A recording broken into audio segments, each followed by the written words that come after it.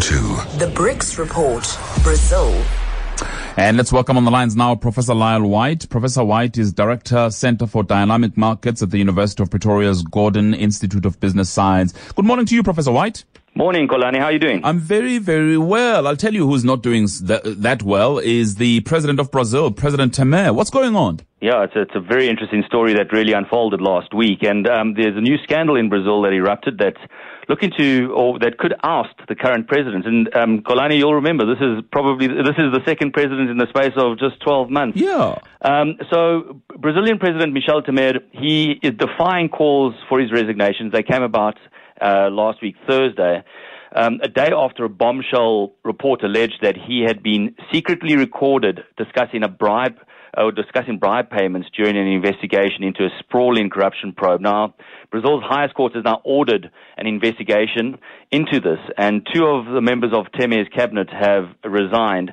Temer has refused to fold. He insists he has done nothing wrong. But meanwhile, and we saw this last week, the Brazilian financial markets have plummeted. On Thursday, the Brazilian Lyal, their currency, lost 8% of its value. That erased or wiped out the entire gains that the currency had made, or that had clawed back during the course of this year. And the Brazilian stock market fell by 9%, and that's the worst daily loss that we have seen in 9 years in Brazil. Now, other financial markets around the world were not left unscathed. Even here in South Africa, we saw the South African rand lose more than 3% of its value on Thursday last week. And this was all a result of these happenings in Brazil. Temer was the target of a police sting in which he was allegedly recorded condoning a hush money payment by a Brazilian business tycoon to the jailed former Speaker of the House, the head of leader of the Congress, Eduardo Cunha, who is now serving 15 years behind bars for negotiating millions in bribes. So this is really the big story, and we should watch this very closely over the days that are coming. We certainly will be watching it, because the question is whether or not he's going to go the same route of Dilma Rousseff. Will he also be impeached, etc.? So it really is an interesting. Maybe staying with Brazil and the Brazilian presidents, what about the most beloved politician who is now facing two possible outcomes, either prison or the presidency? And we do know who that most beloved politician is. That's none other than Lula da Silva, that came to power for the Workers' Party back in 2003. And yes, just over a year from now, as you say, Xolani, Brazil's most popular politician might be sleeping behind one of two places: the comfort behind the gates of the presidential palace or behind bars. And he faces 5 trials for his alleged involvement in a $2 billion kickback scheme that has decimated Brazil's political elite. Now, if he is convicted, the 71-year-old politician could be in prison for the rest of his life.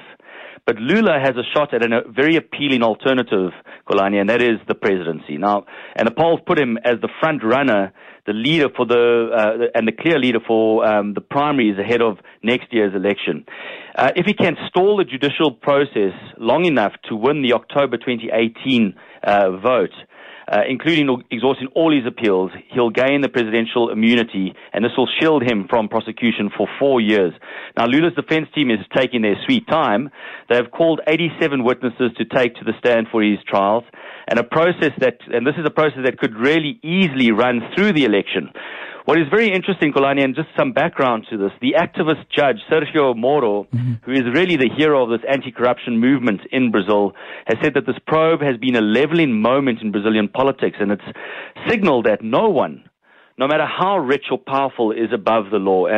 But the question remains is whether he can bring down the most beloved politician in the country's history, and this remains to be seen. The interesting thing is, we always think that South African politics is full of intrigue. Try Brazilian politics, eh? Indeed. Finally, though, South Africa and Brazil actually is seeking to elevate trade ties. Yeah, and this is something that we've been working at for years through the SACU-Mercosur agreement, which was signed shortly after 2000. But last week we had a very high-level delegation from Brazil. They were led by the newly appointed External Relations Minister, Minister Ferreira. They were in Pretoria meeting with our Minister of our International Relations Minister.